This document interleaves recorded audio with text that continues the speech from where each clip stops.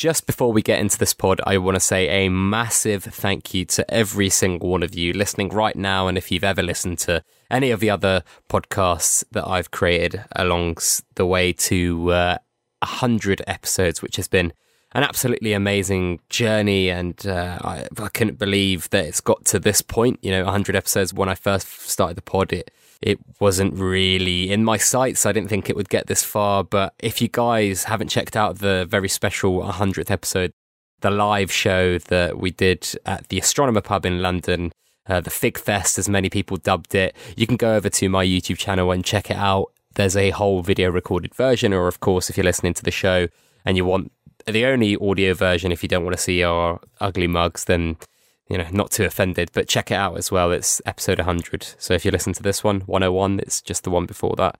Just want to say again, thank you very much to everyone who has kind of supported me all the way up till this point. Everyone that subscribes, everyone that listens, everyone that sends questions, everyone that, retweets the pod, everyone that likes it, everyone that's left a review. I kind of owe you everything. So thank you guys so much. And here's to the next 100.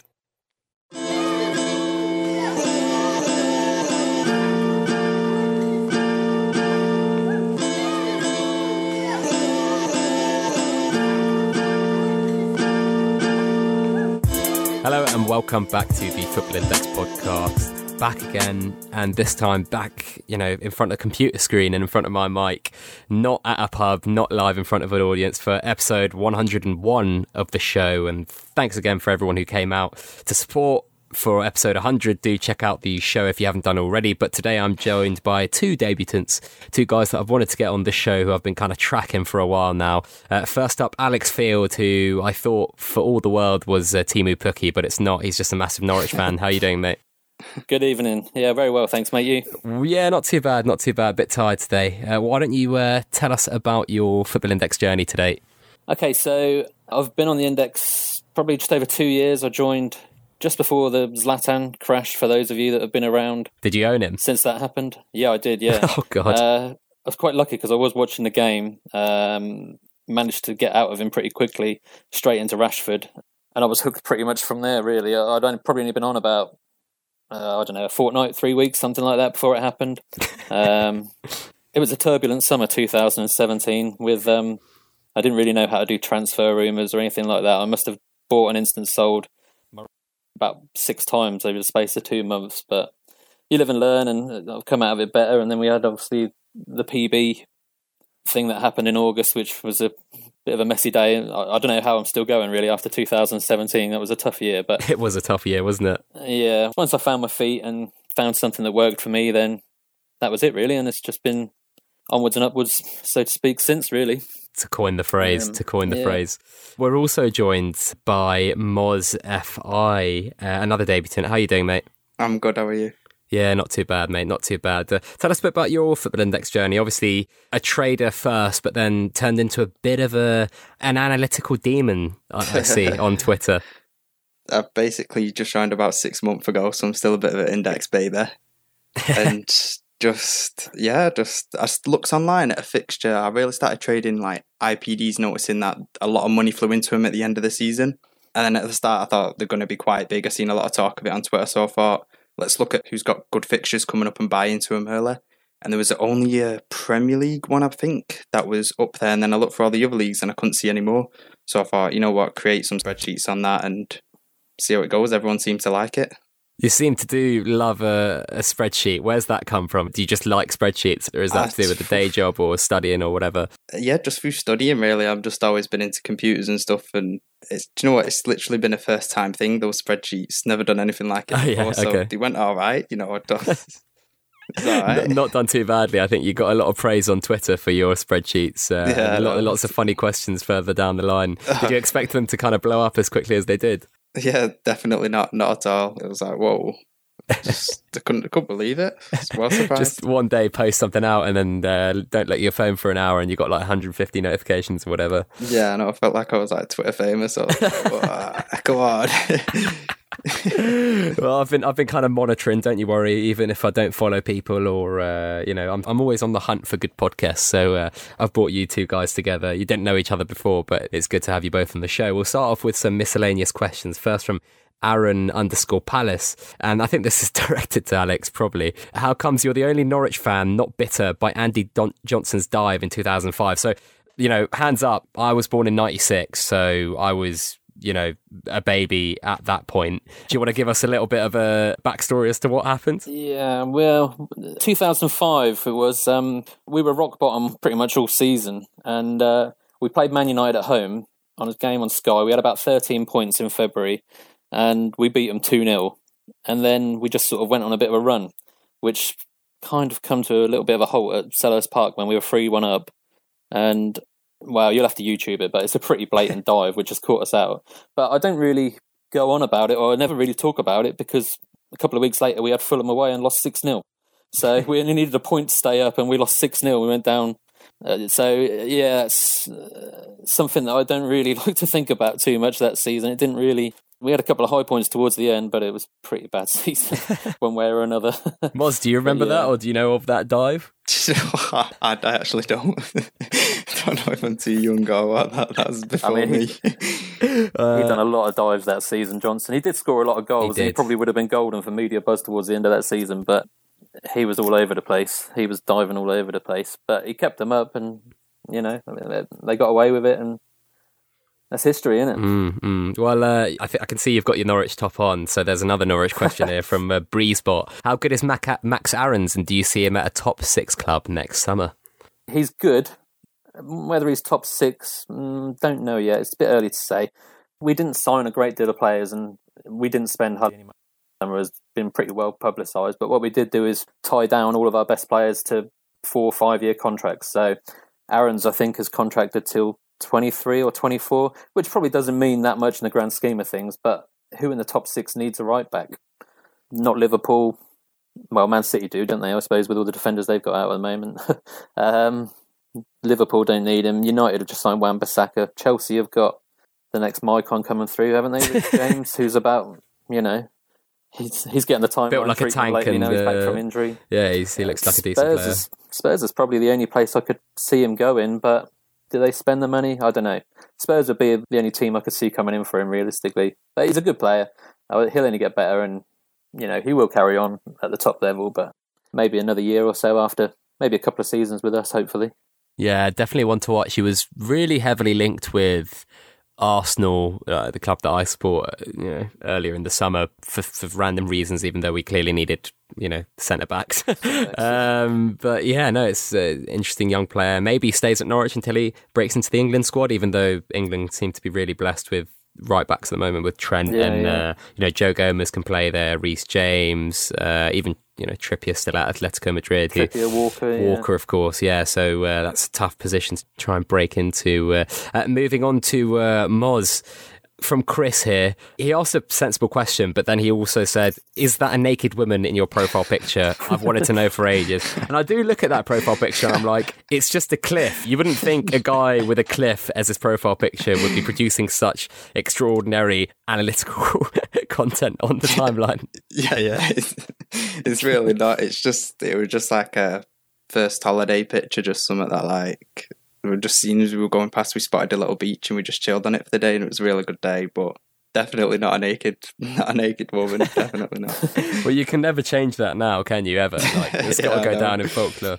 You're not tempted to kind of cater to your newfound fame with some sort of Moz, logo or something like that?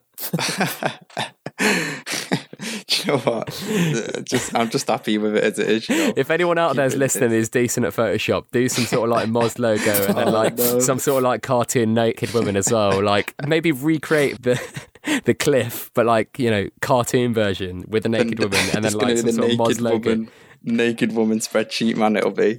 Mate, when you get to 10,000 followers, people are going to be like, what on earth is this bloke doing with a naked woman in his profile picture? But yeah, I thought that was a funny one. Thought I'd have to include that. But before we get into the questions, this week's podcast is sponsored by Football Index Trader, the player scouting and market analysis service, which I reviewed on my channel a few weeks ago. Did a review of Football Index Trader. So well worth checking out for detailed player scouting, market analysis and strategy guidance, as well as 2 free blog posts every week. So that's footballindextrader.co.uk if you guys are interested in finding out more. Do you guys like Football Index Trader's stuff? I'm not a member of his for content, but I do read and occasionally comment on the articles he puts out. I find them relatively useful. Obviously, it's all opinion based, isn't it? But it's useful. It's useful, and I just don't think I'm at the stage really where I want someone to dictate what trades I do and don't make. I'm happy enough doing what I do, but he's useful, especially for new guys. Yeah, definitely. Nice. Well, we'll move on to the questions here. FI Headhunter, who seems to have 3 or 4 every time or post pod questions, but they're always good questions, luckily. Why do you think the market has barely moved since the start of the month? I guess this is a subjective thing depending on who you're holding, but I guess he's technically or factually correct because the FTSE has decreased for a few days throughout September. Can't always go up, can we, Moz?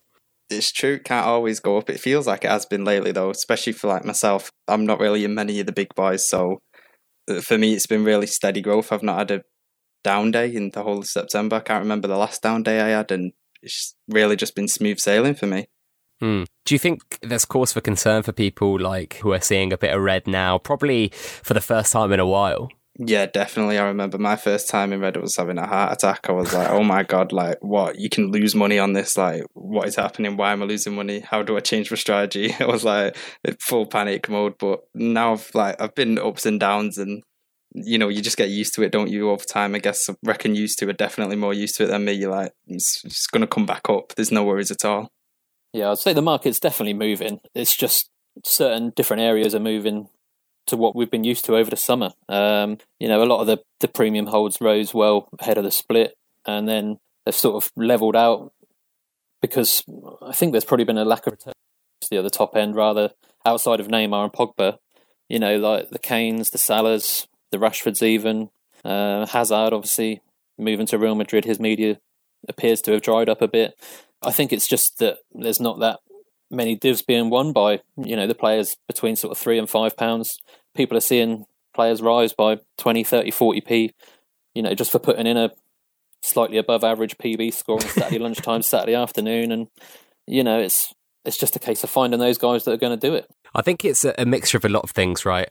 There's obviously a lack of patience because the PB matrix has just changed.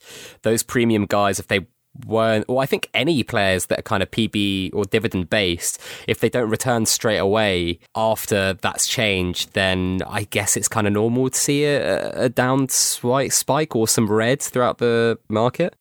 Yeah, a lot of the newcomers, they're coming on, aren't they? They're like in Rashford, your Pogbas, they're coming on buying them, and then they're like, oh, they should be making me money. Why aren't I getting the returns? Like, why haven't they won? And then they're seeing some 150 player or some 40p player in it, and they're like, hang on, who else is going to win it? Why aren't I winning it? And then it's just flowing money down in it into the market. It just keeps going down and down. Yeah, there's such a high concentration at the top end. You know, you had sort of, 10, 15, 20 players between 10 and 25 quid, which, you know, that money weren't never going to stay there for a long, long period of time. It's, you know, people are going to take their money and move somewhere else when there's a new kind of trend to get on, which when the matrix changed, it's created a whole new sort of landscape for everyone to research, to work on, and to find new players. Like, there's a lot of sort of been quite vocal on Twitter that there's quite a lot of attacking midfielders, creative midfielders that have risen a lot recently, which I never held before, but since the start of the season, after that first game, and you saw a couple of them fly, well, you know, I had to get a few. So that's the thing, like with the matrix change, and I think that's also had an effect on it, because these are all sort of new times for everyone, really, aren't they? Like, yeah, the table has been flipped. I think I said that on a couple of podcasts ago, or, you know, closer to the time the matrix actually changed. You know, FI flipped the table. The value of players completely changed as soon as they changed that matrix. But I want to hear your guys' perspectives on, for me, sometimes when the market's going up, it's great because everyone's winning. And when there's red days on the footy, unless people are withdrawing, I kind of presume or guessing that a lot of what's going on is probably, you know, some sales and then holding big cash balances to get on players that are rising, and those who have kind of like, you know, a strong narrative behind them, so to speak. But these can be really profitable times when money is shifting from, you know, one bracket of the index to another rather than just a whole market growth. I know that's the ideal, but these reallocations of quote unquote wealth are also really good for opportunities for traders. Yeah, definitely. I think as well, you've got, I mean, there's a lot of new accounts on Twitter that I'm following and have been following me, and I can see a lot of people have now sort of a year ago who had sort of 400 or 500 followers are now up to 1,000, 1,500, 2,000, 3,000, and there's a couple that are sort of pushing this short-term trader technique of buy, the Sunday night, the Monday morning when we traditionally see the dips, and sell before the weekend or sell before the game. You just have to find a strategy that works for you, because long term, a lot of players, you can make money doing that, and a lot of people who have a lot of time to spare are. For me, that doesn't really fit into my lifestyle because I have to work at times.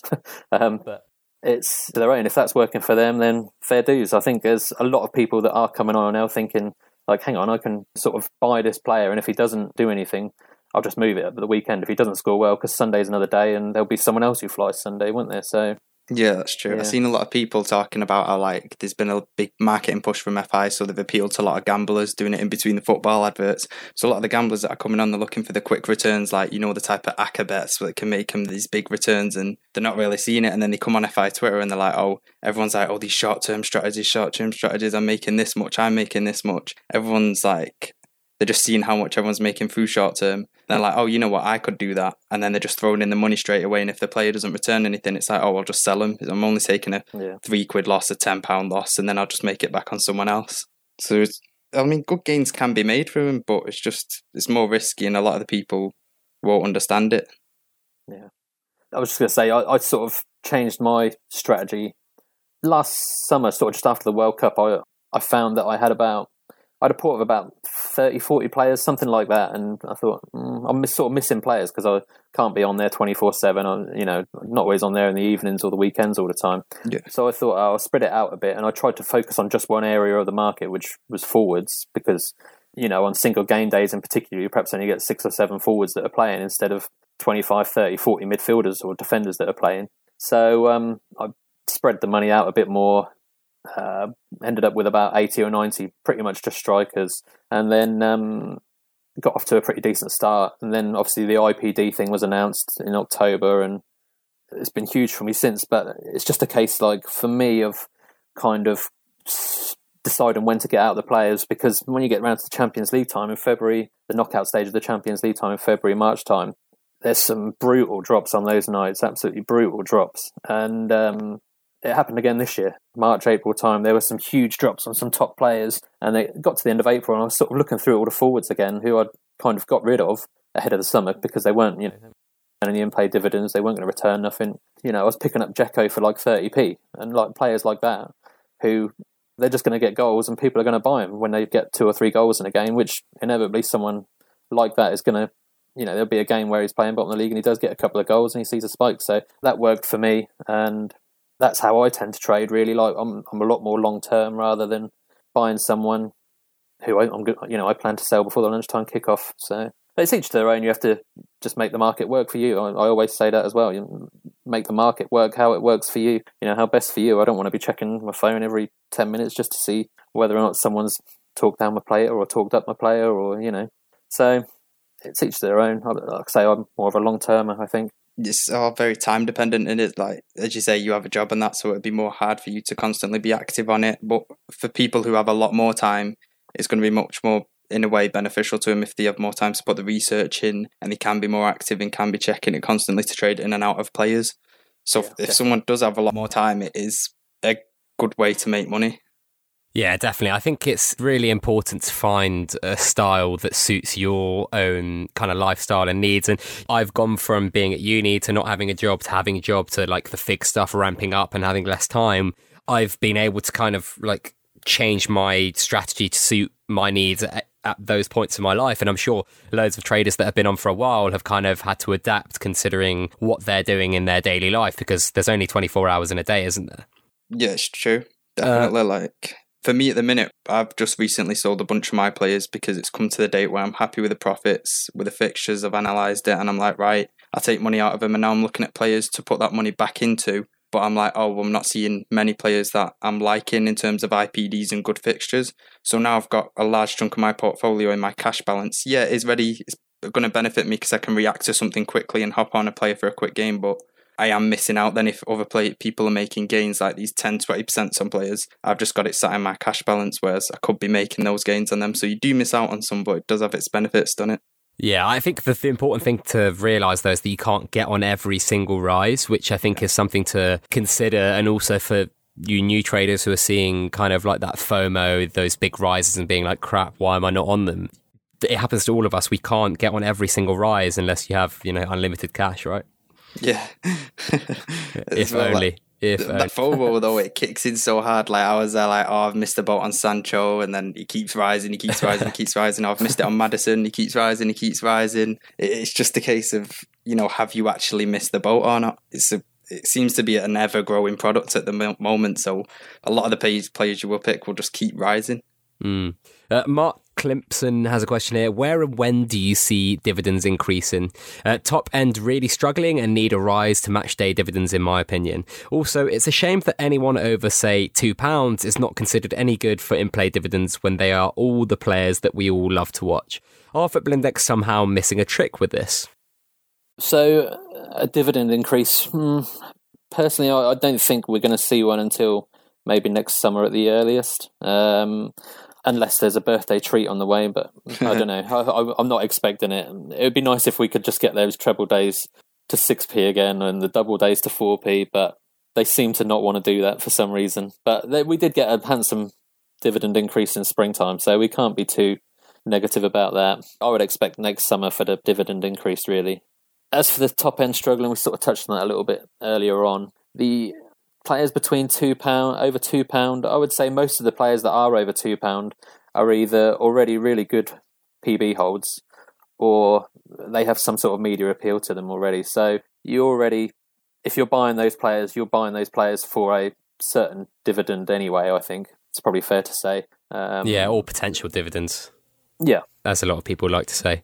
Yeah. Moz, what are your thoughts? Dividend increase? No dividend increase? I mean, I'd be open to it, definitely. And I think that when it does happen, of so much money, it's going to be... I don't know if it'll be like the share split again with the amount of money flowing into the big guys. Everyone's like, oh my God, everyone will overreact as they always do, like money in. And it's just going to... Everyone's going to keep buying in because other people are buying in and they're rising, and it's just going to be a knock-on effect. But when do I see them increasing? I can't see it happening for a while, honestly, because a lot of the top dividend earners are still going to earn you 10-20%, and that's much better than a savings account. I think people really need to zoom out and look at the bigger picture. We can't all be too greedy, why aren't I getting 100% returns a year and capital appreciation on this player? 20% is still a lot compared to your regular savings. Definitely. And I think I wouldn't be surprised for it to be done during the Euros, and that's not because I think the market needs one, but I think it could be a really powerful marketing tool for FI. Yeah, I would agree with that, yeah. Definitely. I'd expect there's going to be some sort of Euros announcement like we saw with the World Cup in 2018 when they come out springtime, March, April, outline their plans for the summer. And yeah, that would be a great time to do it because there's going to be so much hype. The hype's already started for the Euros, really, hasn't it? I think if you scroll the timeline, there's a lot of people already, anyone who's... if you recommend a player, then you own that player. And if you recommend a player, you're effectively pumping. Whether or not you're obviously pumping or whether you're subconsciously pumping, you're pumping one way or another. So, everyone's going to start putting in Euros, whether it's someone who plays for Kosovo who might sneak in via a playoff or something, or whether it's someone who plays Kosovo for France. second. Yeah, exactly. So, yeah, but the Euros is going to be huge, and it's going to be, with the amount of active social users we have now, the Euros is going to be huge. It's going to be huge. Yeah. And when you say, I think I've missed the boat on certain players at certain times, we're 5 games into the season in a 50 or 60 game season. I think I saw you tweet that, didn't I? Yeah. I think I saw you tweet that today. Some of these PB guys that have risen a lot, they have risen a lot, but they've risen a lot based on the thoughts that they might actually do this much. Oh dear, Haaland's just scored his second. Oh dear. Yeah. By the end. If you're listening, we are doing this during the Champions League games, which are obviously, this is what we're sacrificed for. This is what we're sacrificing. What was I saying? Bloody hell, probably the index erupts. So I was talking about missing the boat. See, maybe you haven't missed the boat on Haaland, for example. No, but seriously, I think you're right, though. Some of these PB players, they've only played 5 games. people are buying them based on what they can do for the next 45. So I think it's really interesting to see some of these guys are going to do really well at the start and then kind of plateau. Like, you know, I think we saw Fixture last season and the season before, and a few other players who started really well PB-wise were hyped as these kind of PB monsters, but then didn't really do much later on in the season, and that's when they started getting sold off for the summer, for all the transfers, etc. So I think there's going to be opportunities to buy some of these guys late down the season, or just at other points when they maybe have good fixtures, as Moz will attest to, or you know, some sort of transfer, or before 2 p.m. big score. There's going to be loads of opportunities to buy these guys. Yeah, definitely. Something to note with them as well, though, is like a lot of the players at the beginning now have posted good PB scores, like in a couple of the games. A lot of people are buying into them, but they're not going to post these PB scores in every single game. And when they don't, everyone who's bought on, you could see a sell off for the amount of short-term trading in and out of players. There could be some, you know, good opportunities to buy in or top up if you're already on them, I guess, when they have these drops. I guess. If. Yeah, I don't want to say they're going to have drops, do I? Like... It's definitely not too late. You haven't missed any boats, I don't think, yet. Especially because some of these, like, we're looking at this, and some of these youngsters, they're not going to go up forever. Some of them will do a Gabriel Barbosa, so there might be opportunities, not 2 months, not 6 months, but like 12 months down the line, where there's kind of unfavoured youngsters that haven't done as well. I think we saw, you know, Berardi started this season really well. That guy was coveted as like the next big thing at one point, didn't really do as well, and then he's getting to that kind of 23-4 age where you've got to start delivering, and he kind of has started doing it. So there's kind of even a longer approach or view that you can take of some of these players, that there will be opportunities to buy them at some point. Yeah. Berardi, I'm sure he got sent off at the end of last season, and I didn't bother buying back into him because I thought he was suspended for the first like 2 or 3 games. He banged a hat-trick in the first game of the season, didn't he? I was like, the only striker you didn't have scored a hat-trick. Yeah. What about the point that I like from Mark here? Are FI missing a trick with this? I think for me, in-play dividends, they're very much the gateway drug, and I don't think FI, they don't not care about them, but I don't think they care if they make money off them directly, and I don't think they can actually look at that from an accountant's perspective. Like, how do you even judge if people are buying for IPDs or not? They just want it to stimulate the market, and they want it to be a big marketing pool for people, and that kind of gateway drug to the rest of the index, which is, you know, PB, MB, the more solid foundations of a player's value, and also the capital appreciation, the trading in and out of players. So what do you guys think? Do you think they should be increased? Do you think they should be where they are? I mean, I'm seeing people buying Lewandowski, who's nearly £2 for IPD. So are we too far away from that anyway? Yeah, good point. I saw someone tweet that, and I managed to market sell my Lewandowski's to buy back in again on Saturday at the head of the fixtures. Somebody tweeted he had 7 or 8 fixtures, something like that, including some games for Poland. So it worked out all right for me. He scored as well Saturday night. It worked out all right for me. So, yeah, there definitely is still growth in those players, and someone like that, Bayern, you would expect they're going to make it to the quarterfinals, maybe semi-finals, depending on the draw of the Champions League. So you've not just got that, you've then got the triple game days later on in the year as well for the PB. But I don't really see how FI can do anything to stimulate a specific area of the market for IPDs other than increasing the IPDs. But I still think they're pretty generous. They're very generous. If you're buying for IPDs, you're not really buying for IPDs for the 2p that you're going to get off 2 goals. You're buying off the 20p rise that you're going to get if the guy scores 2 goals. Who was the centre-back that scored a couple goals the other day? I was looking at him, I was like, he started at 20p. He could return 4 pence, which is, you know, a fifth of his price, 20%. That's crazy. So they are really good value for some prices, and as you mentioned, if you don't actually hold them for the return, then there's the big dividend return as a percentage. Yeah, with regards to the centre-back rise, and he's earned effectively 4p in IPDs. The spread, I think, at the time was about 4, which kind of negates that. But I think the IPDs are still huge value, especially there's still plenty of strikers. I harp on about strikers because I hold strikers, but there's still plenty of players that are IPD friendly. There's plenty of midfielders, attacking midfielders capable of scoring a goal or assisting a goal that are still priced between 40, 60, 70p, around that sort of region. And Yeah, there's still a hell of a lot of value in the payouts available, so I don't see them going out of their way to increase that. Yeah, IPD payouts at the minute, they're massive. If anyone's asking for them to be increased, they're just being a bit greedy there. 'Cause if you already hold that player like you bought him in anticipation of the game, or you bought him because you think he's a good player, if he's like 50p and he scores, you've already made a good return, and then he's going to rise anyway because people are buying into players that score. If it's a game where less games are being played as well, it's going to rise like, 10, 20%, and you've just made so much. You can choose to sell if you want or hold for the other fixtures, but the gains that can be made, they're very real.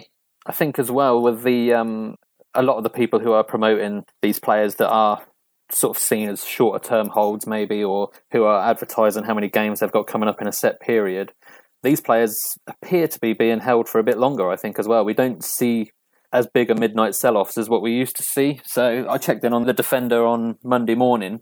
I didn't buy him on Sunday, despite looking at him at 22p after the first goal, or 23p. And, whoever would have thought he would have got another one. But, what are the odds? Yeah, exactly. Mental, isn't it? But I think I went to bed and he was 36, 37p. I woke up and he was still 34p. Whereas maybe 6 months, a year ago, he'd been back down to 22, 23p with everybody panic selling at midnight. So I think there is a lot of worth in the IPDs, and there's a lot more capital appreciation in them as well now. Yeah, definitely. I think they've obviously been a welcome addition to the index and a big market stimulator. Speaking of those kind of midnight drops, though, Alex, Paul Anthony has a question here. How do you both react if you see a small drop in your portfolio after a Sunday? Recently, we've been seeing 0.5% drops on a Monday morning, and it can be concerning to some newer traders. I try not to really look at my port on a Monday morning. I check sort of the decrease lists and just see if there's anyone that stands out as someone who's suffered a drop for no real apparent reason other than that they didn't score against bottom of the league at the weekend. But if I have got funds available, then it'll be a case of topping up anyone who I think has dropped, or recycling the shares that I've got in someone in order to make them eligible for IPD again. Really, that's my main way of dealing with it.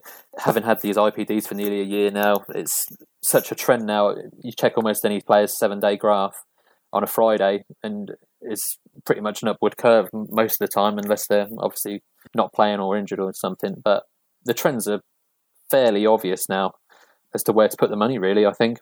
Yeah, I think as well, with a lot of the more experienced traders like yourself, when the drop comes just to top up, you're not worried, and you're like me, myself at the beginning, if there was a drop, I'd be more likely to panic sell and just worry and be like, are they going to rise again? But with experience, with time, you're just looking like, oh, well, they've had a drop. If they've had a bigger drop than what they were at the start of the day or a few days before, you can be like, other people have seen them panic sold, so I can jump on at a cheaper price, and it just rises again steady when they have some more fixtures throughout the week. It's quite a good way to make money topping up when they're down. Yeah. If you do find you have someone who hasn't scored, even if they've got injured and they've got a drop or something, if you've bought the right player and you've put the hours in, which a lot of people appear to be doing a lot more now, and check the stats and check the fixtures and things like that, you just got to wait for him to come back. Yeah. If it's a decent enough player, chances are the majority of the time there'll be a game where they score, they do get the couple of goals, and you've just got to wait for him to come back. If you're like the first one to see that injury, though, you can be the first one, like one of the first to sell, and you can get out without the ridiculous 15p spread that'll get put on. It can be beneficial for you to get out of them if you're in profit. Yeah, if you're one of the first to see. If not, then it's best sometimes just to hold and wait for the rise. It'll take time whenever they're back, but it's usually an overreaction to an injury nowadays, and then they just rise steadily. Injured players, then, I try to get out of them if it looks like it's something serious, someone being carried on a stretcher. Get out of them ASAP, regardless of what the kind of drop is going to be. Oh, God, Haaland's just scored again. Oh, my God. Right. It's £4 by the end of the video. Oh, dear. He is getting the full timeline treatment tonight. Oh, dear. Wow. That's going to be all over that. Oh, KDP. Jeez. Oh, my word. Anyway, is he... Yeah, bloody hell, that's madness. Anyway, sorry for interrupting. Usually if I get the chance to, if there is an injury and you've got to get out of a player, just get out of them, because you can get into their replacement who is pretty much almost guaranteed to rise anyway. Yeah, I've learned so much about football in other countries over the last couple of years being on the index that I didn't know anything about before. Perhaps I used to watch a bit of the Italian football when it was on Channel 4 on a Sunday afternoon at 2 p.m, but you just kind of know who the backup player is going to be almost instantly when you see someone carried off after you've been doing this for a couple of months. So just either, unless you've got someone else on your watch list who you want, buying the backup player for the players that's got injured, more often than not, works out pretty well. Yeah, definitely. You can cover any losses you usually get. Another big thing is the opportunity cost. Ask yourself, well, if they're back in like 6 months, do I just bite the bullet and take the loss?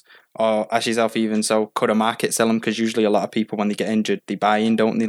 Buy on the dips. So you could even get out market selling and put the money into the guy that's going to return, or just weigh up the opportunity cost, honestly. See if it's worth selling or not. Yeah.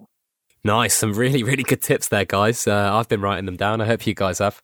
Got next question here from Chris. Top guess. Moz, your spreadsheets have become legendary in recent months.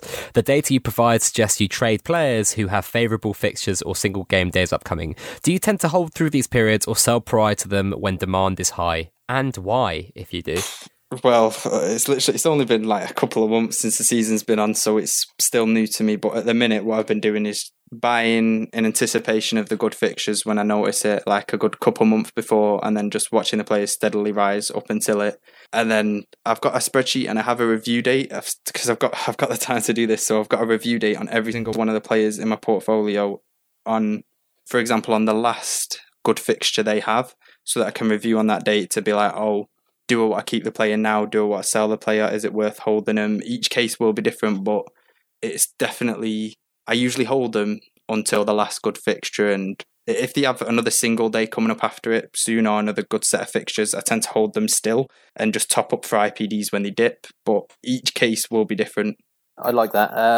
I tend to try and keep a date of everyone who I purchase. I don't keep track too much of fixtures because I have a lot of players in the port, but I try to record what date I've bought them on, and then try and notice when I'm sort of getting to within 5-7 days of the shares running out of the 30-day window, the ones that I want to trade in anyway, that I want to trade regularly in, and then it's just a case of either topping them up and listing the old ones, or, it depends where the players go, and if it's a player that's not going to feature on the international break, you have to be aware of that sort of thing as well. Yeah. So keeping records, keeping logs. I don't really use a spreadsheet too much, but I do a little bit here and there to record bits and bobs. But yeah, the more you can keep written down, there's so much to remember with FI, isn't there? Yeah. The more you can keep written down, the better organised you are, I think the more profit you'll make. It's that simple, really. Yeah, more peace of mind as well, because if you're just worrying like, oh, I've missed the time when I wanted to sell this player, if you thought of a sale date then didn't note it down or something, it'll just make you a bit paranoid in the end, like, oh, keep checking when you don't need to. On top of it, it's quite important to sell when the demand is high. So usually on the last good fixture day, you can list them up for market sell, and if they score, they're definitely most likely going to sell, unless someone has their 10,000 shares listed. They're most likely going to sell on that day. You'll be sweet to market sell them if they score. Even if they don't score, people are going to buy because they know if they're like a high G&A score, high goal and assist getting player, then people are going to buy into that player for that day. So usually all right to market sell on the last good fixture day, but it'll be different for everyone depending on when the share expire, if they've got anything else good coming up, if they've been on good form. Just there's a few things to take into account when deciding. Alex, any thoughts here? It depends. It's getting trickier. I didn't really want to get onto spreads too much, but it's getting trickier with some of the spreads down the lower end of the market with some of the players that are still sort of sub 50, 60, 70p. Yeah. They're making it harder, which I'm not really too sure why, but it's quite frustrating when there's you've bought a player, Slimani, for example. I bought into Slimani when he moved to Monaco. I thought, I'll give him a chance. He was 35p, something like that, 35, 40p, and I gave him a chance. And he still had like a 4p spread, even at that price. I thought, well, I'm taking my chances here. If he hits the ground running, I'll be able to get round the spread by market selling him, and he'll be a bit popular.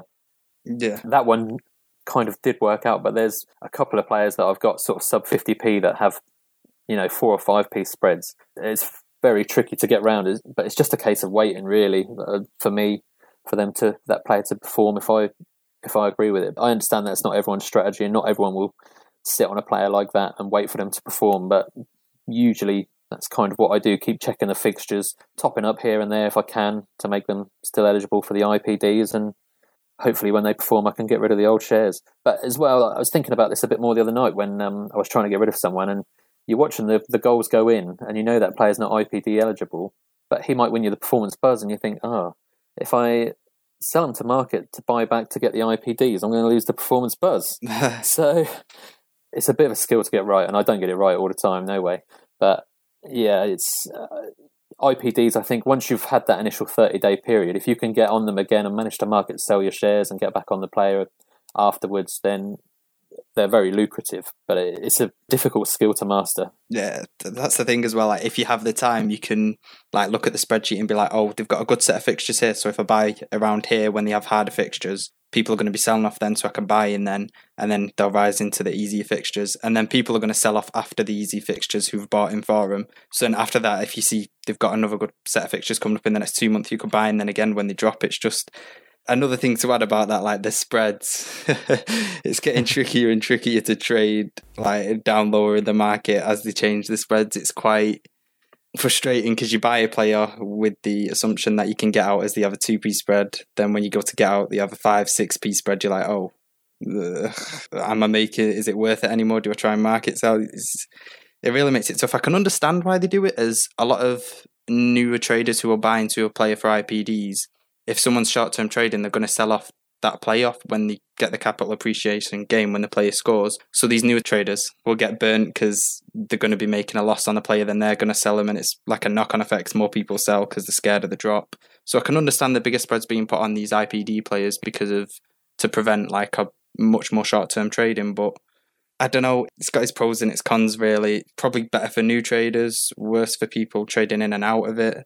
Is it good for the longevity of the product? Maybe, but it's putting people off trading. Like, you've even seen along the timeline now, people are saying, "Oh, I don't like it because they're changing my cash out option." Like, which they completely have the right to do, but it's putting a lot of people off. And you see people saying they're taking money out because of it. Are they? I don't know, but is it just? Is it people overreacting? But it is. I do want to pick up on that point though, Moz, because I think it's important. Putting people off isn't good, right? Yeah, and I know definitely. FI have got their own risk to protect, but there are loads of people that have just called for them to trial like spreads as close as they can for like a week and see how it goes. The thing is, if a player's been pumped pretty relentlessly for the week, why should FI buy those shares back when they know there's going to be a queue of, especially with it taking so many shares to move a player by a penny. So if a player, why should they buy back 10,000 shares? They don't have no liberty to do that, do they? Yeah, that's a good point. Why should it be on them? If they're going to do that, if they know that a player's going up because he's got a single game day, then yeah, whack a 10% spread on there. But they're the market maker, right? They're providing the liquidity. So if they buy back at a certain price, they're buying back for cheaper than they sold. And then that money that's given back to the trader, unless it's withdrawn, it's not really a bad thing for FI, right? It goes into another player. They either issue another bet or there's some more commission for them because someone sold another player when they buy them, if that makes sense. Yeah, but I think just comparing it to like a normal high street bookmaker. Yeah. If Man United maybe football's not the best example, but if a horse is racing and a particularly big punter puts, say, 50 grand on a horse to win, they slash the odds. So is that any different to a footballer being specifically pumped for a game day? I'm not so sure really that it is from FI's point of view. I don't know, that's just something that I just thought of. I'm not sure. There's a point in there somewhere, but I'm not 100% sure what it is. I kind of get what you're saying, where they are a betting company and a bookie would act in the same way, but that's the point, right? Like, the bookies, like, betting change. That's FI's whole strapline. Yeah. Maybe we shouldn't be comparing FI to what Bet365 or what Betfair do, right? No, maybe not, yeah. Yeah. Good point. Yeah, we'll see. We've got another question here from, unless you wanted to say something, Moz, on top of that. No, go for it. No, go for it. You're just smiling because the next question is for you again. From Aaron Palace. How much time does it take you to produce the free content you do with the fixture list, and what percentage of your port is influenced by upcoming fixtures? So I think you've answered the second half. Why don't you give us a little summary of how long it takes you to do them? Honestly, the first one, because it was like just getting it all right, making it look nice. It was just going to be for me at first, but then I thought, you know what, it might be used to other people, so I put it out there and everyone seemed to love it. But it honestly took about 5-6 hours with like taking some breaks in between, because entering all the digits, checking which fixtures they have, making sure it's the right team they're playing, entering all the single digits is so tedious. It's like, it's so boring and takes so long. It's not the funniest thing to do when you're doing it, but it's nice to know that other people are making money off it and I am. It's good that it helps everyone, I guess. And yeah, my port is influenced by a large bit of my port now is influenced by it. But as I start uni again and I have other things taking priority, it might change, definitely. Well, I think everyone salutes you for all the hard work that you've put in so far. The Exiled Robin FI, using Mozz's spreadsheets and investing in players has been excellent for me in the last 6 weeks, but now I'm stuck with many players out of the in-play dividends period. Do you have active trade-out dates as well as buy-ins? Any thoughts on best timing to try and sell in these periods if you do? So I think you've answered that already a little bit, but why don't you go into a bit of explanation why those players don't have to be eligible for IPDs to actually make them valuable, so to speak, because if there's other people willing to come in and buy those players, they can still go up and you can still sell them. Yeah, definitely. The IPDs, most of the time, for me, it's just seen as a bonus. As Alex said earlier, you're trading mainly for the capital appreciation on the player. The player is going to rise. If they score, if they're involved in that game, they're going to rise. Or if they have a good goal and assist record, they're going to rise going into easier games. So even if your players expire for the IPD period, if they have good fixtures coming up, or hold them or top up on them when they dip, they're going to rise again if they continue to perform well. But like when they do, I've had a few of mine run out of the IPD period and I didn't top up on them, but I was more than happy just to sit back and keep letting them gain, like just keep watching them rise happily. And then before that last fixture, make sure you have a review date on when you think, oh, this player might start to drop now. Everyone will be different. You might be happy to hold the player for 2 months, 3 months, and just keep watching them gain. But it'll be very dependent on form, because if they've had a recent big rise and they're all over the timeline, you've got to take that into account and be like, oh, okay, they've been pumped up a lot. They're going to drop soon if they don't perform, and especially if they don't perform in an easy game, you're just going to see them. Like Mertens, for example, I'm sure he went up to like 120, 125 or something, and then he didn't start the game.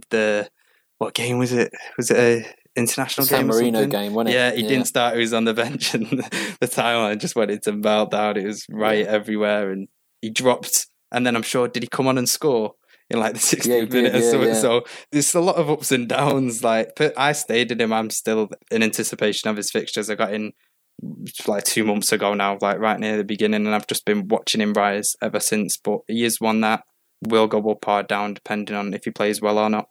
And I think that's just another point on the IPDs. I think the bringing in the IPDs for the Euro qualifiers was a masterstroke, really, because it now adds so many more games for so many more players, basically. And when you've got Belgium playing San Marino, all right, that one wasn't really the goal fest that people expected, but there will be games where there are 6, 7, 8 goals in a game against some of these part-timers, and if you're on the right players, then it's going to be huge for you. Well, before we move on, and luckily Haaland's gone for some water break at half time during the games, I think, even though it's coming up to 9 o'clock, so unfortunately they'll start again if there's any more interruptions. I just need to plug Index Gain quickly. So I mentioned in a couple previous episodes that they've got a player fixture analysis report where you can find out who has the easiest fixtures in the next 30, 60 or even 90 days. So if you're a fiend for those IPDs, and I think we've done a bit of a deep dive today with Moz and Alex, then it's definitely having worth having a look at some of their tools. You can use Fig 2020 for 50% off your first month, so that's FIG 2020 over on indexgain.co.uk. Check them out. Some great tools there. Do either of you use IndexGain, either of the tools or the community? Yeah, definitely. I use IndexGains just as an easy way to see the in-play dividends that they've got on there. As you can filter it by any team, click on it, and it'll show you which player scored them and got them earn the most IPDs from that team last year. So it's a really quick way for me to be like, oh, this team's got a good set of fixtures. Go and look at Napoli, Arsenal, anyone, and then be like, oh, this player earned them a lot of IPDs last season. I'm going to use that word, the sentiment. There'll be sentiment with this player as they rise into the next game. It's quite good. And then I created my fixture spreadsheets, and then I did it before Index Gain, and then they did it. But then, they copied me. No, I did it before them, and then someone would comment on my post, like, after Index Gain did it, it was like, why did you waste your time doing this? Index Gain did it for you. I was like, thanks. Thanks. Kick in the teeth there. I was going to say, I use Index Gain as well. It's a great little tool. I don't really chat on there anymore since they took away the general chat. I don't know where everyone hangs out these days in there. There's so many different rooms for so many different parts of the index, really. just for my own personal research, really, it's brilliant. Looking at the scores for players, for the teams, anything that you can think of. The documents they brought out with the data from last season with the new PB matrix, it's priceless, really. I've seen huge capital appreciation off the back of getting on some of those players early doors. They're top boys. The Bishop, isn't it? The guy who runs it? Yeah, Bishop and DCA. Those are the two guys. Very clever guys. Yeah. They've built something really great. Yeah, I mean, they've done really well. Hats off to them, even though they copied Mozz. Joking. Or Mozz copied them. I don't know, whoever it is. Need to get copyright. Yeah. No, but I'm honestly, I think they've probably inspired people like you to create the content that you do, which is really helpful for people on Twitter. And they've been kind of a focal point of creating a really great community. They've been really good for FI. So hats off to them. FI Headhunter, since the matrix change, which positions do you think now offer the best PB yield? So moving away from IPDs to PB now. Goalkeepers, attacking fullbacks, defensive fullbacks, centre-backs, defensive mids, attacking mids, second strikers, breathe, traditional forwards, or any other. So he's pretty much listed every single position there. What would you guys think? Where have you seen the greatest growth for, in terms of positions? So, funny enough, as we're talking about index gain, I saw they tweeted Starman wins by position yesterday. Defenders have 3 Starman wins, 2 single days, 1 double day. Attackers have, I think, 6 Starman wins, which was 1 single, 4 double, and 1 treble. Midfielders have 16 Starman wins.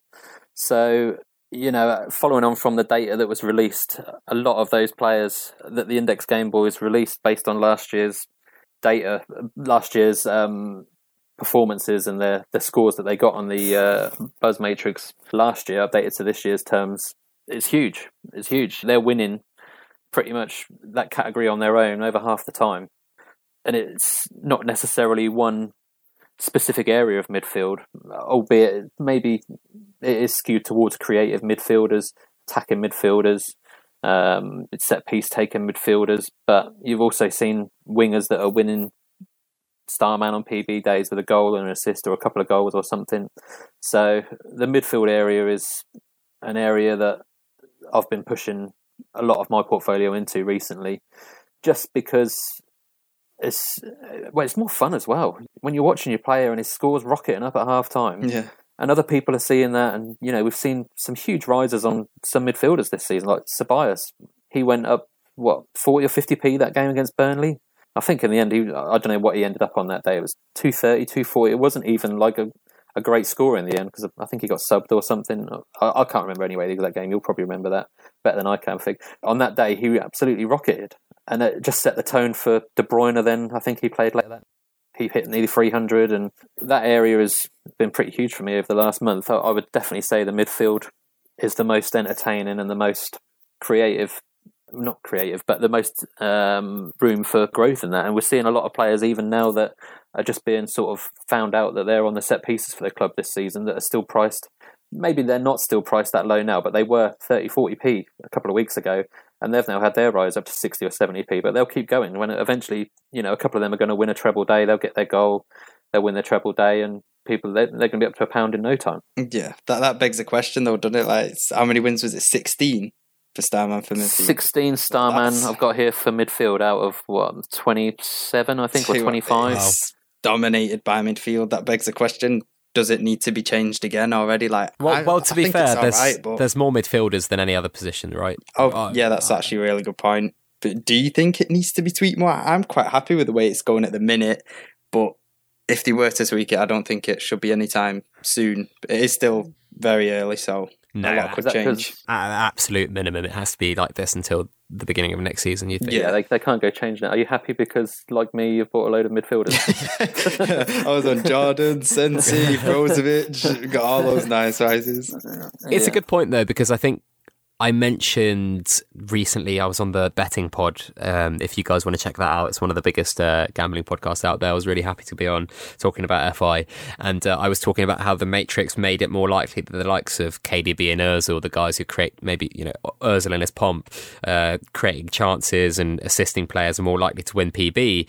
And those have been the main beneficiaries for me. Not only the attacking midfielders, those kind of second strikers, the playmakers, but also fullbacks that kind of create chances quite regularly as well. Have done quite well. Yeah. Those attacking fullbacks, the crosses, they seem to be worth a fair bit. Yeah. Someone like if you got a fullback, an attacking fullback that can get forward, score, assist, is on corners, they're going to be racking up some crazy scores this season. Yeah, they are, but I don't think we've seen too many. Personally, I haven't seen too many that are, other than the obvious sort of ones who are already, sort of £3 plus your Kimmiches and Alexander-Arnold and stuff like that. For me, the defender market is so tricky because you just don't know who's going to get a goal. Like, we saw the guy get 2 goals at the weekend, the centre-back get 2 goals at the weekend, and his 20p, and I just think, I can't be doing with this guy beating my £3 Kimmich or whatever. That's why, I got out of them when I did, really, because it's just so unpredictable. But like you say, there are takeaways you can get from it in that, if you check the stats. But personally, I haven't really found anyone who is still cheap, although, people will be happy to prove me wrong that there are, so... There's a problem with that though as well. Like, it brings, even if you're paying for these like £3 or higher premium players, the position changes. I mean, if you're banking on someone like a forward and they get changed from forward to midfield, or a defender and they get changed from a defender to midfield, it can really affect the price, can't it? Carnage. Yeah. Carnage. As we saw really with Kimmich in the summer, when the outcry, outrage when he was changed to a midfielder for a week or a day or something. I think it was in the end, wasn't it?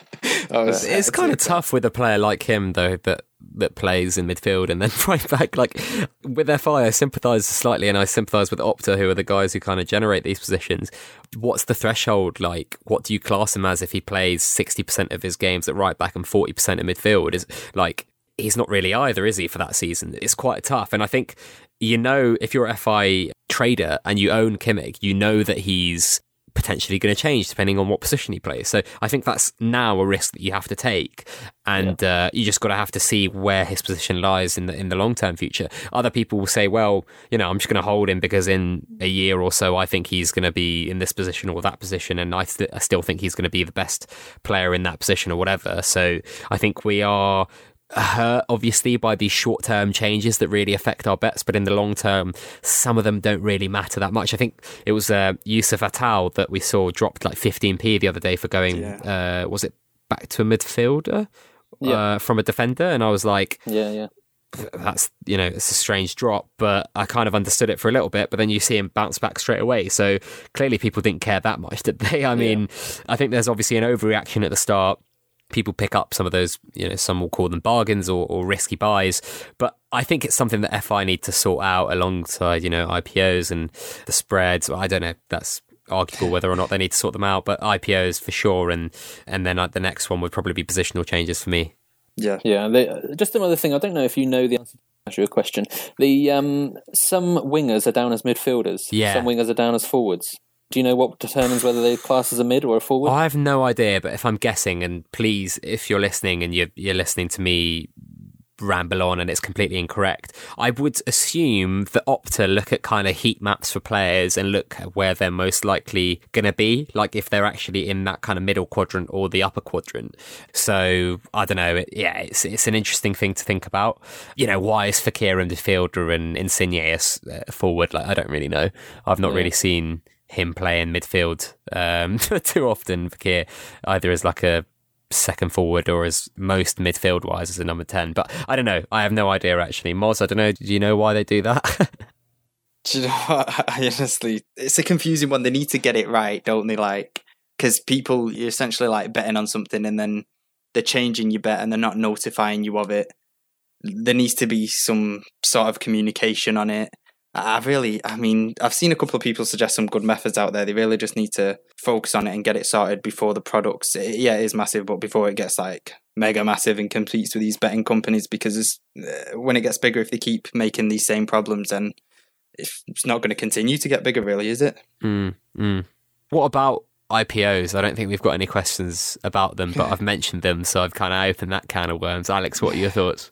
I don't really get involved in IPOs because I'm at work and I just don't have the time to. I can't skive for 2 hours for a 2 hour window between 10 and 12 to wait for someone to come on. From an outsider's perspective, sort of looking in, they seem to have found the most recent way that they've done it, albeit I don't think they were particularly popular players that came on from a lot of newly promoted sides, seems to have been the most sort of popular and commonly accepted way of doing IPOs that they've tried over the last couple of months.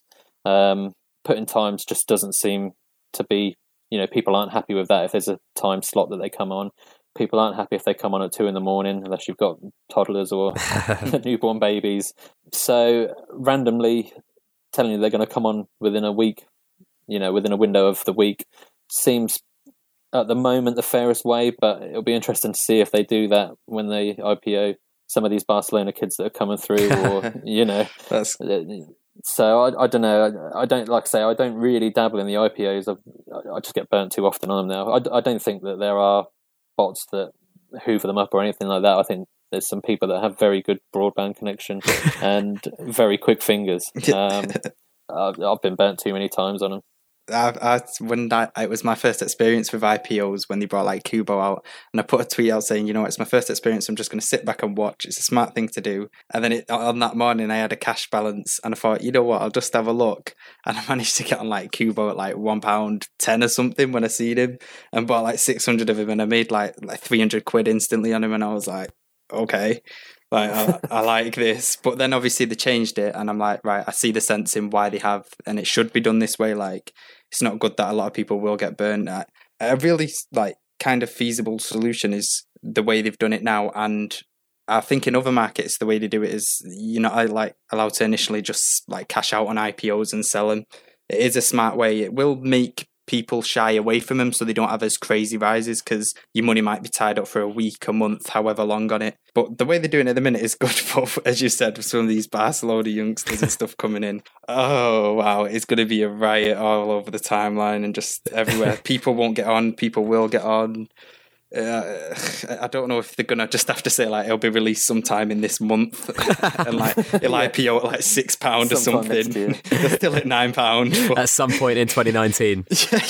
yeah, that'll be the one. The thing is, though, even if they do IPO the fatty guy at £2.50, £3, people are still going to buy him. Yeah, certainly. People will buy him. Yeah, like the thing is, like I do sort of empathise with the fact that some IPO prices are very high, almost ridiculous, really, I suppose. It's probably fair to say. But there is something to be said for owning a player with a high IPO price, because there's very little risk that if there's little ownership, then there's very little risk.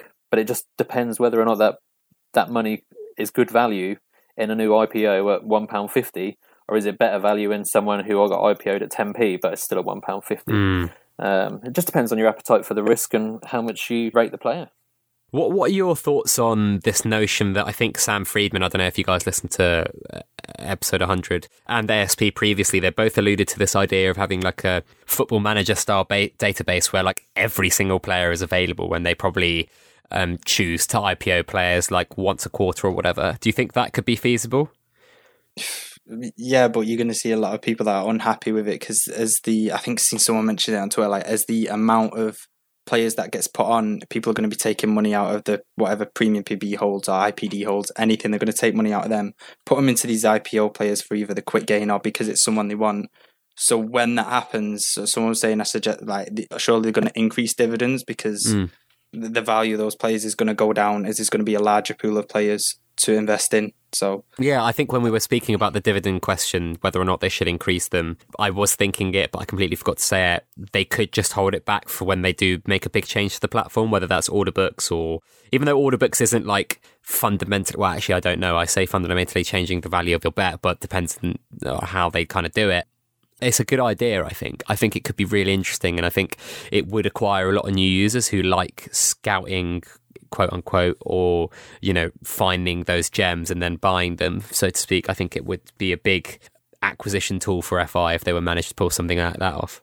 Yeah, I think if they were to do something like that, then I think there definitely would have to be a limit as to how many shares that you could buy to save the rest of the market crashing, really. Like if they're, South American players in Boca reserves playing that people are instant selling Pogba to buy, like you've got a real issue on your hand there. Well, here's a thought. What they could do is they could just set the spread at a quite large chunk. I'm talking like, 30, 40%, especially if it's some random youth player that hasn't touched a minute and might not ever play professional football.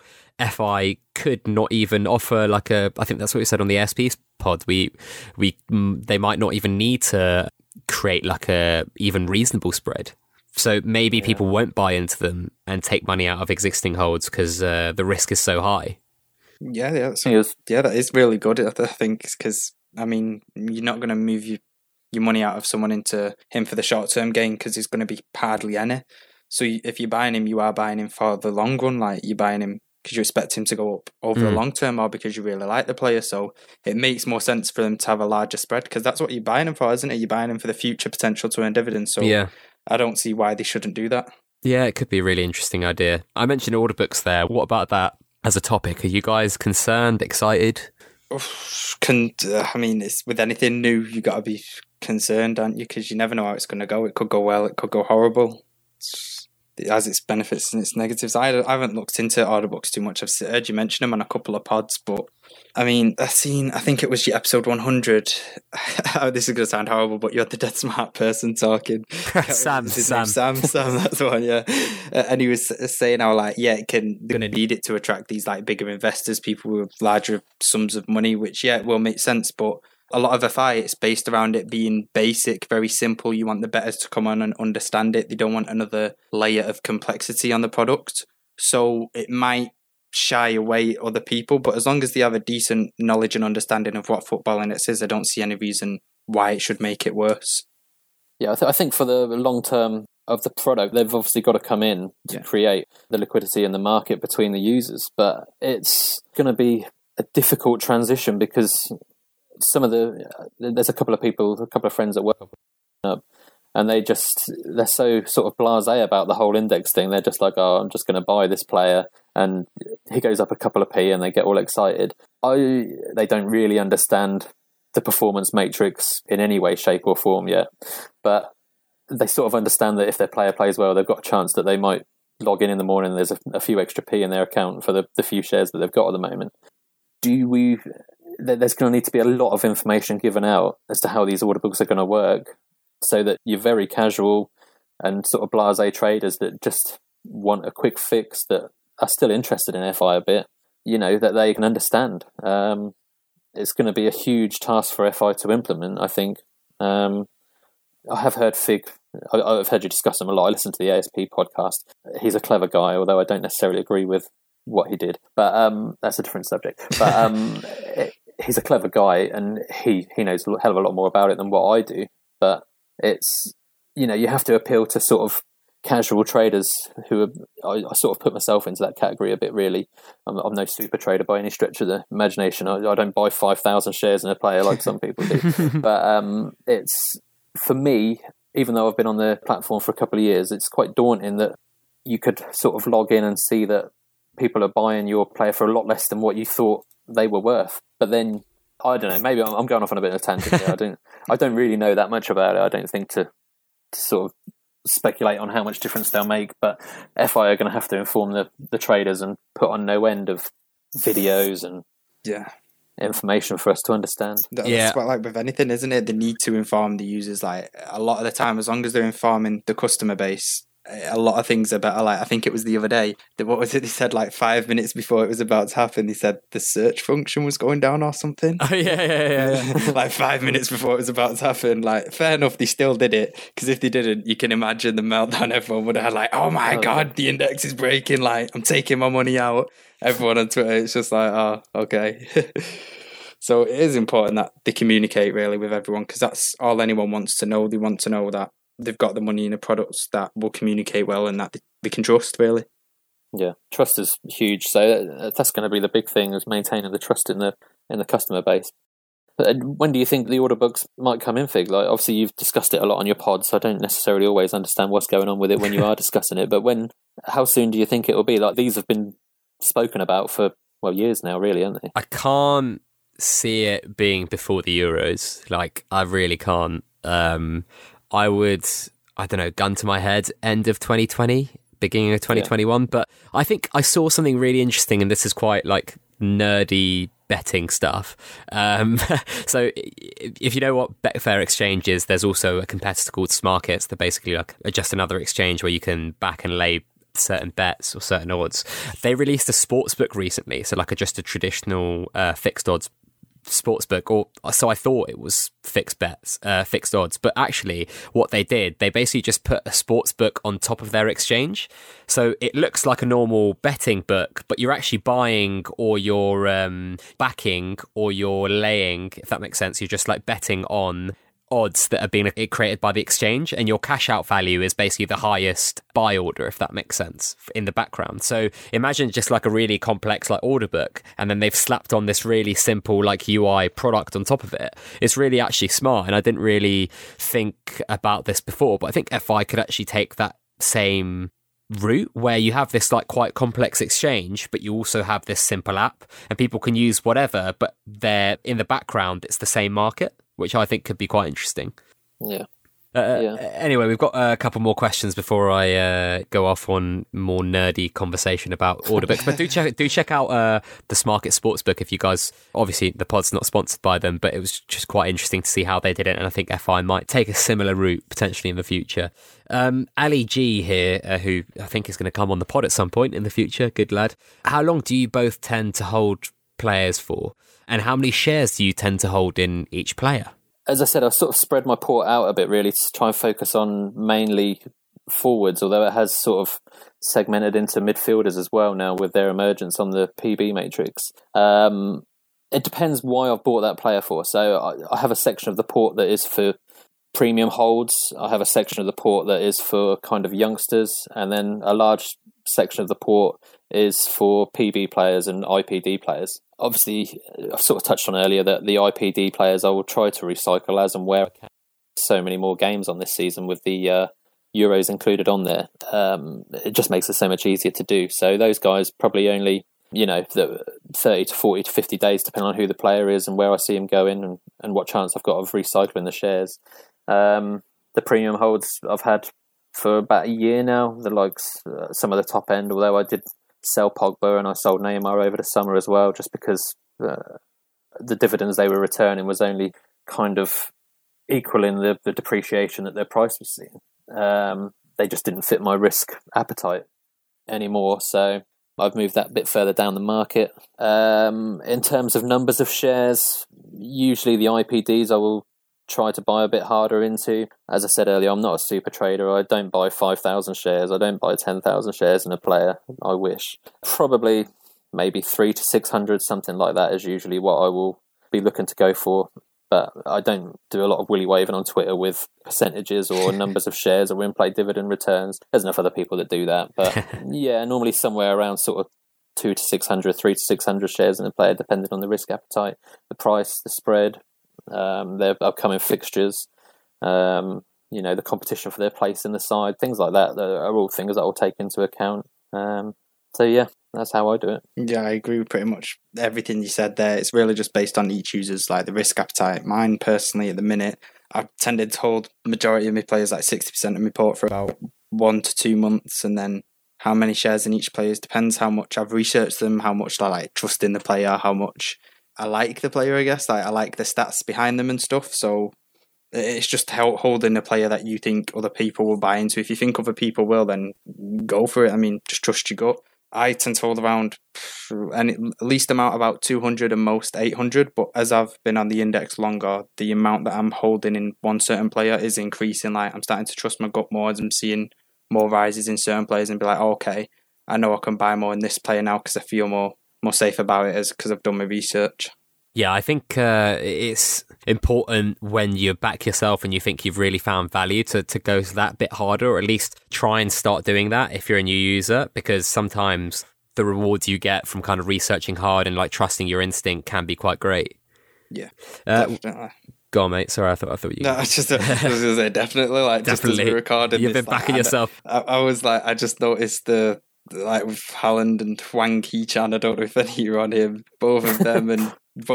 I noticed the rise in Haaland, and I was like, right, okay, who else is there? Who else is going to get these big rises? And I noticed Hwang Hee-chan. There was a big up talk about him on Twitter. Bought 600 of him, and he's just rocketed as well. So.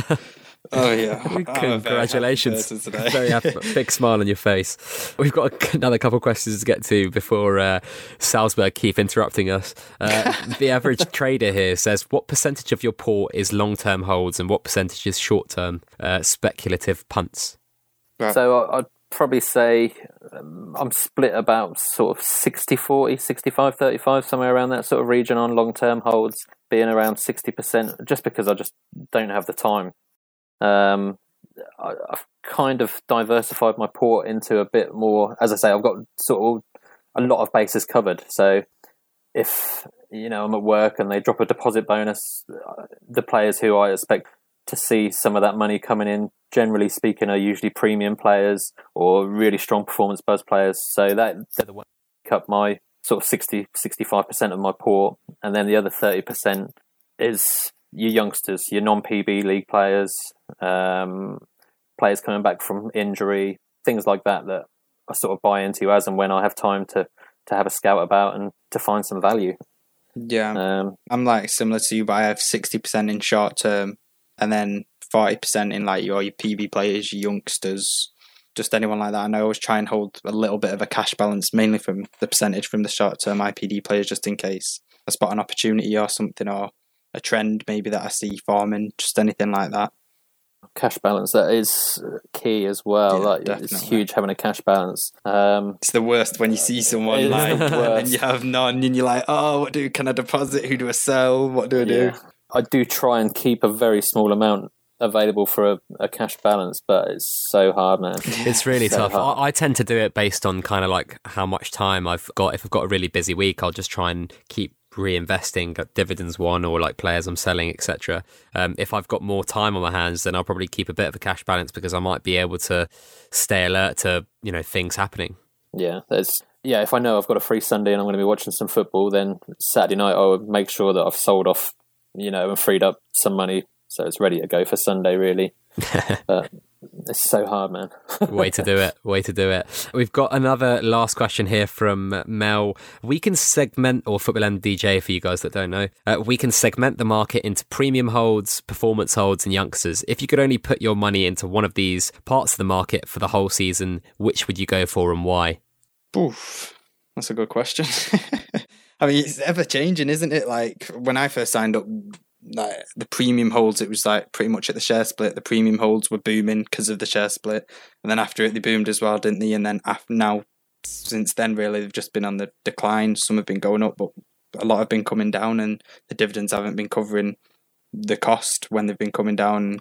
Like, I mean, youngsters, you see some of them like just your typical youngsters that are rising crazy amounts, and it's hard because everyone, when I first joined, was saying the youth, it's just a bubble, it's going to end, the youth, it's just a bubble. Like a lot of the youth players that I've held they might not have been playing or anything, they've held the value, they've hardly declined. So I mean, that is a really tough one. I mean, maybe it's also hard because some of those, there's players that cut across all those categories, so it's really hard to segment them. And there's also more variables than just premium performance and youngsters. There's, media buzz, there's, injury history, there's the club they play for. I think there's too many variables to segment the market into just like three direct slices, if that makes sense. Yeah, true. But if I had to choose one, like as you say, gun to your head, probably performance, because it's easier to go with the trends of the market. I guess with performance holds are always going to be, if they're playing well, most of the time they're going to rise. So I'd probably say performance. I had a good think about the question today, and if we're talking about for the whole season, then I came up with youngsters. I came to the conclusion of youngsters because I think if you pick the right youngsters at the right clubs, then it doesn't matter if they're playing or not. Some of these Chelsea boys, now they've got the right manager, they're flown, and some of them are nowhere near playing. A few more of them have been on the bench recently, but there's a lot of Chelsea youngsters that are on the index that are playing, in the reserves team or the under-23 league as it is now, and they're rocketing just because they think Lampard is eventually going to give them a chance. I'm not so sure he can afford to give all of them a chance. Afford to give the good ones a chance. Yeah, obviously we've seen what's happened with Mason Mount coming in, and he's taken to the Premier League really well. Tammy Abraham as well, yeah. Tammy Abraham, yeah. And the defender, Tamori, is it? Yeah. He's not on the index somehow. Yeah, oh my God. It was so funny, wasn't it, when he started? I remember just everyone being like, Tamori starts, everyone bracing for like a big rise. Yeah. He's not on the index. And then he scores that absolute 35-yard banger. Boomer, yeah. So, yeah, I sort of came to the conclusion, if you buy the right youngsters, then youngsters. A lot of the performance buzz players, we are still going to see rises, but I don't think they're going to be anywhere near as dramatic as what you'll see with some of the youngsters that are and will come through. Like we mentioned about when he comes on. I mean, where's that going to stop? I've got no idea. I genuinely don't know what he's going to IPO at or what he'll settle at. I don't know. People will buy though, won't they? But yeah, there's the guy at Rennes. Is it Rennes? Rene, the 16-year-old. He's got Player of the Month. He's 16. He's got Player of the Month. There's a lot of. I think League One. I read somewhere. There's a guy I follow on Twitter, Zach Lowe. Zach Lowe. Yeah. Oh, he's a top guy. He's so knowledgeable on football, and I think he put something out about League One. Or Ligue 1, as I should say, the French Premier League, had the most teenagers starting recently. But I sort of take that with a pinch of salt because I consider League 1 to be the weakest of the top 5 PB leagues. I mean, we continue to say that, but like everyone's trying to buy players from that league, aren't they?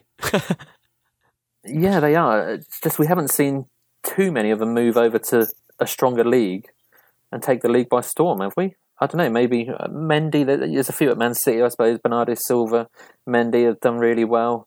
And Donnelly, I guess, have done Fabinho. Tottenham, Fabinho. But in terms of their index price... Yeah. The prices... The Man City guys got a good rise over the summer, but not too many of them haven't really justified that rise and are beginning to tail off a bit now, I think, in terms of their price. Still great players. Yeah, so I came to the conclusion that youngsters, because there's just so many of them that are going to get given chances, and you're going to hit, if you do your research and buy them at the right clubs, you're going to hit a few that are just going to take off totally. Like, Haaland tonight, he's 19, is he, and 18, 19, and he's £3. He ain't going to be playing in a PB league, well, for at least on a regular basis for at least 3 or 4 months. So you do your research and find the right guys. I came to the conclusion, youngsters. Yeah. I think I wrote in the newsletter just on the Haaland point about kind of players that are going to be playing in these Euro qualifier leagues that might not be regular for their clubs, but in those 15 games that they play across a whole year for their nations, they might actually have more chance to win PB and IPDs than players that play 50, 60 games for their clubs. Which is quite an interesting dynamic, right? People will be like, oh, I'm not buying that guy because he's only going to play 15 games this year for their national team and their club combined. But in those games, they might actually be able to yield better dividends returns and maybe accrue more hype because it's a young player or someone that's kind of on the fringes because they're playing in the Europa League and they're playing, Euro qualifiers. It's quite an interesting dynamic. Sometimes playing too much can actually harm a player's price. Yeah, definitely, yeah.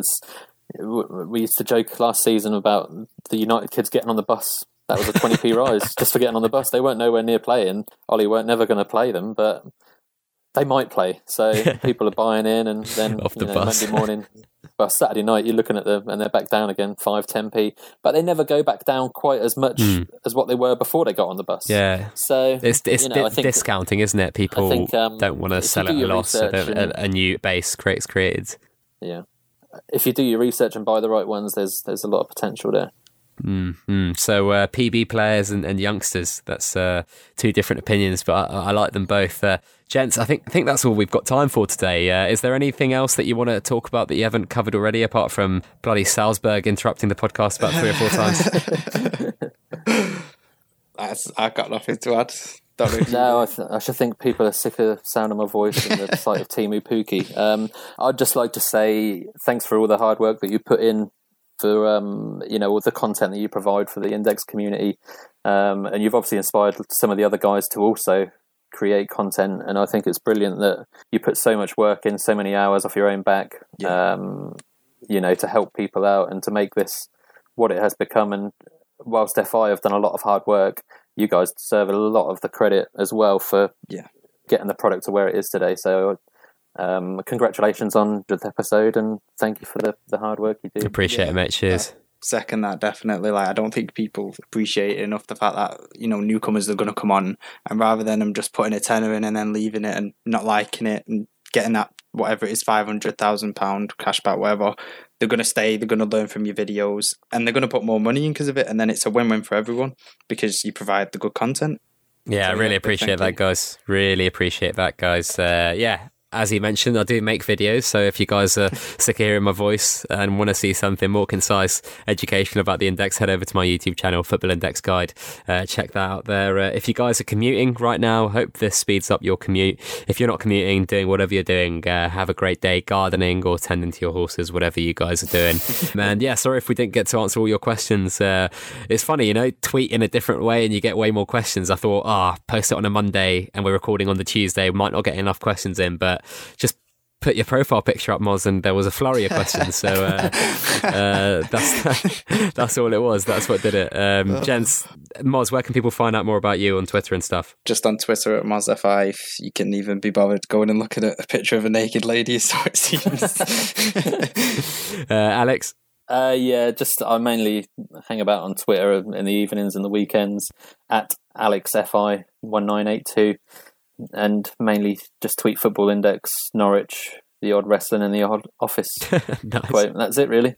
Was it to you that I said that I've never watched The Office too on Twitter? Yeah, I was fuming. Yeah, sorry about that, mate. I might go watch that now. Cheers, everyone. You haven't got time, have you? Thank you very much, everyone. Cheers for listening. Cheers.